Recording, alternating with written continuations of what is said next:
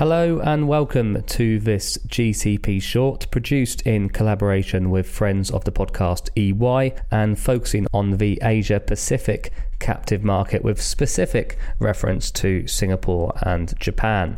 Before we get into our short, however, I would just like to announce that the Global Captive Podcast is proud to be a media partner with Labuan IBFC's Asian Captive Conference, which will be held virtually on 2nd of December. Having attended this event in person pre-pandemic, I do urge listeners to register and attend themselves if they're keen to learn more about the Asian captive market. Being virtual provides a great opportunity to learn more about the region from experts associated with the fastest growing captive domicile in the Asia Pacific.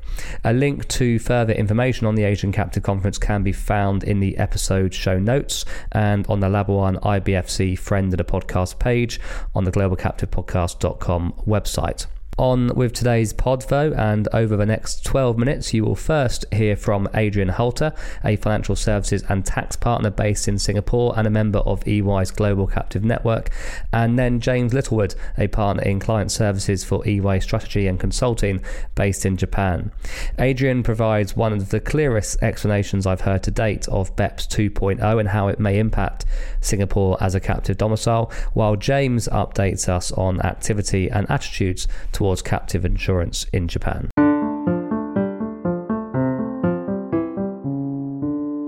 So, Adrian, we are seeing captive growth in most, if not all, major captive domiciles around the world at the moment, due in large part, we know, to the tough insurance market conditions. And I know that 2020 was a strong year for Singapore in terms of new captives. Have you been seeing much new activity this year so far in Singapore?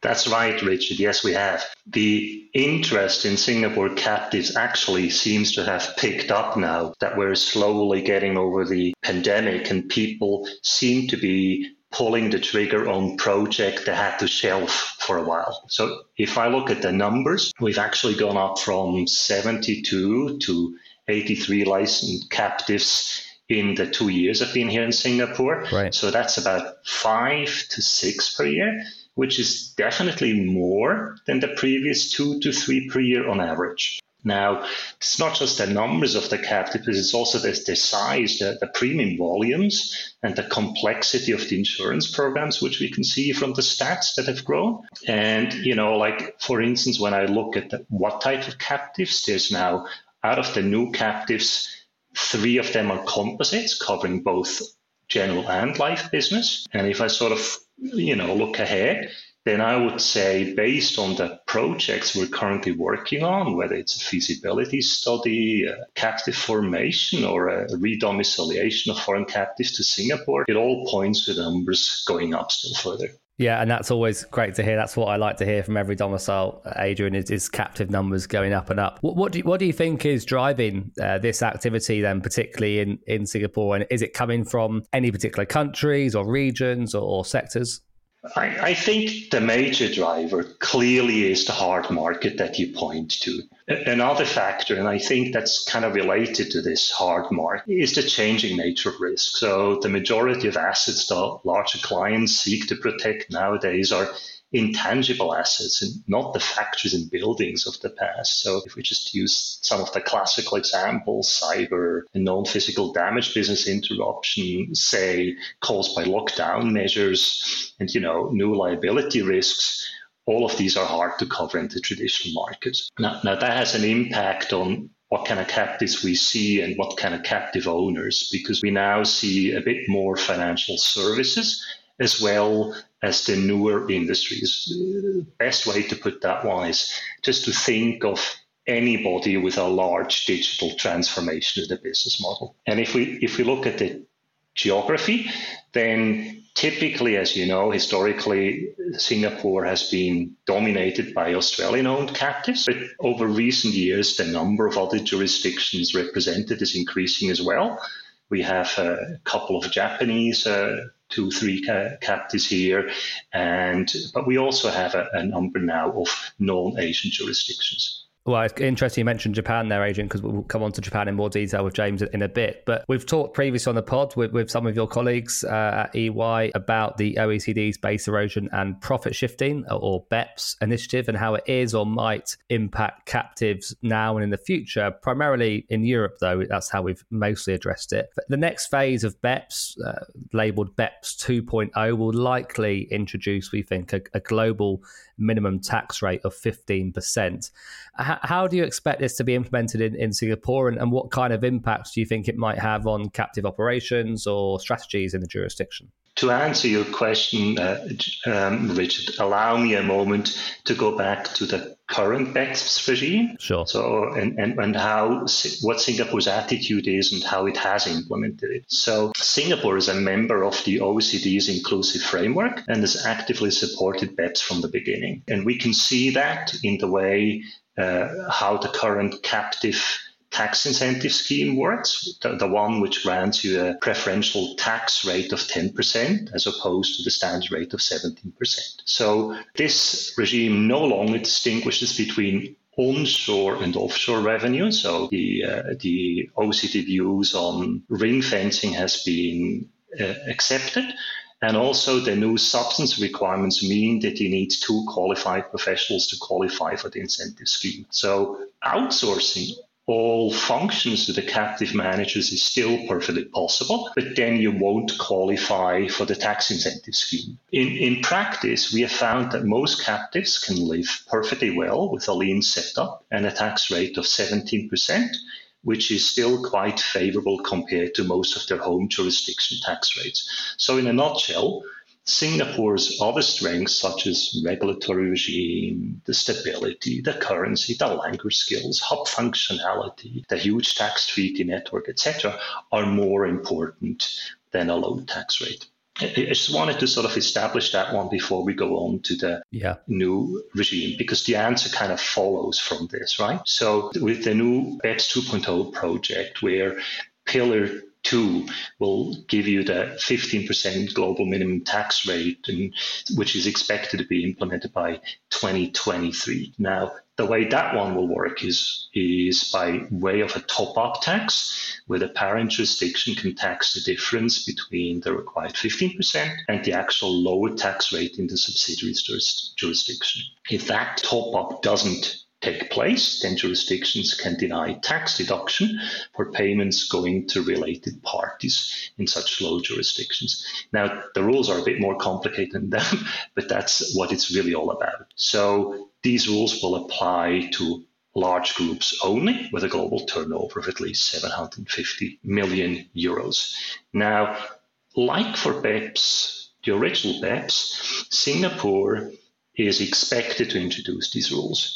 How exactly? It's a little bit early to say, but one likely scenario is that Singapore will change its tax rules for those multinational companies potentially impacted. And the way it will do this, it will increase their tax to a minimum of 15% to ensure that these companies get taxed in Singapore at the globally agreed minimum rate and do not suffer any such top-up tax overseas. If we then compare this with the current situation, where most captives prefer a 17% tax rate over having to employ 2 qualified professionals, then it seems reasonable that this new regime should not have any significant adverse effect on Singapore as a captive domicile. In fact, I'd go as far as say Singapore is one of those locations that could well profit from the new regime, both in term of new captives and in terms of redomiciliation of existing captives. To give you an example, if your captive is in a location with 0 or very little tax, and if such local tax rate was a key argument for choosing that location, then that strategy may need reconsidering the new normal, where that tax will be 15% anyway. So if that's the case, then captive owner might actually want to opt for a location which fits better into their overall strategy and which offers benefits other than tax, which is exactly what Singapore will continue to do and what we'll try to expand. Fascinating. Really, really well explained, Adrian. That's one of the best ways I've heard some of the BEPS initiatives and this one in particular explained. And you've definitely contextualized Singapore and Singapore's position in this discussion very, very well. So I do appreciate that. We did touch briefly on Japan there. So let's bring James in now regarding Japan. We've seen quite a bit of activity, I think, from the Japanese corporations regarding setting up new captives over the past few years. James, you're involved in a relatively new captive focus group in Tokyo at EY. What has led EY to take the step in setting up this captive group, and why do you think there is a growing interest at the moment in captives in Japan? Cheers, Richard. First of all, thanks for having me on. So here in Japan, obviously EY has been doing work with captives for many years. So our actuarial teams or tax teams have been serving our Japanese corporate clients. And all we're really doing is introducing a bit more formality. So we've joined our EY Global Captive Network, the leadership team, working with Adrian and others. And so what do you think is leading this growing interest in captives in Japan at the moment, James? So I think there's really two things to call out. First of all, obviously the hard market, that is a traditional inspiration for people to issue RFPs on this topic. But I think the second one's quite an interesting one, which is really what's kind of happened over the last 20 years is Japanese corporations have made acquisitions. So they've bought businesses maybe in America or in Europe that actually already have captives within them. So they're sort of learning through acquisition around how captives could actually work. And they're showing increasing interest in studying whether those principles could also apply to the wider group and particularly Japan. I'm certainly aware of a few of those exact cases you talk about through acquisition, particularly in the United States and over here actually in the UK and Europe. Where have Japanese corporates traditionally looked to domicile their captives, James? Because I seem to come across Japanese-owned captives in all jurisdictions, one or two here and there. Or is there one jurisdiction which is particularly emerging, do you think, as the preferred destination for Japanese corporates to put their captives? Yeah, I think it's a really interesting one. Obviously, I'm no sort of Japanese tax law historian as to why people have decided over the last sort of 20, 30 years to go to different places or what was on offer. And it's hard looking from 2021, looking backwards. It's really hard to see patterns because, as you said, they're like Guam, Saipan, the Micronesia states, Vermont.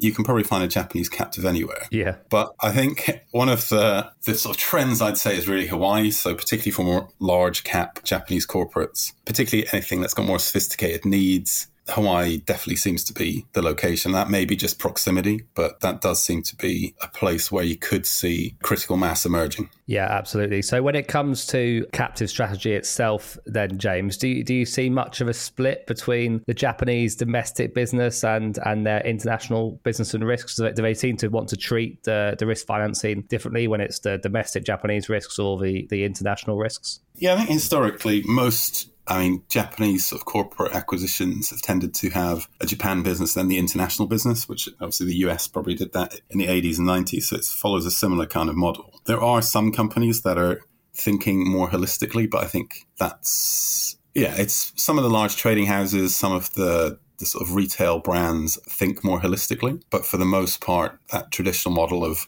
having the international business as well as the Japanese domestic business pretty separate. And therefore, it's hard to have a holistic captive strategy over businesses that are pretty not working together on multiple different topics. So I think the way you set it out here in terms of the split will be the case. But whether that's the case going forward in the next 5-10 years, we will see. Does that mean then, James, does that traditionally translate to having maybe, if they have got captives, then maybe having one international captive in a Vermont or a Hawaii, which does write the international risks of the business, and then maybe another captive, maybe Micronesia or closer to home, which is addressing domestic risks, or will they just place those domestic risks traditionally in the traditional market? Well, it almost comes back to the thing we were saying earlier. You can find cases of all of these different things, so it's hard to pick out the trend.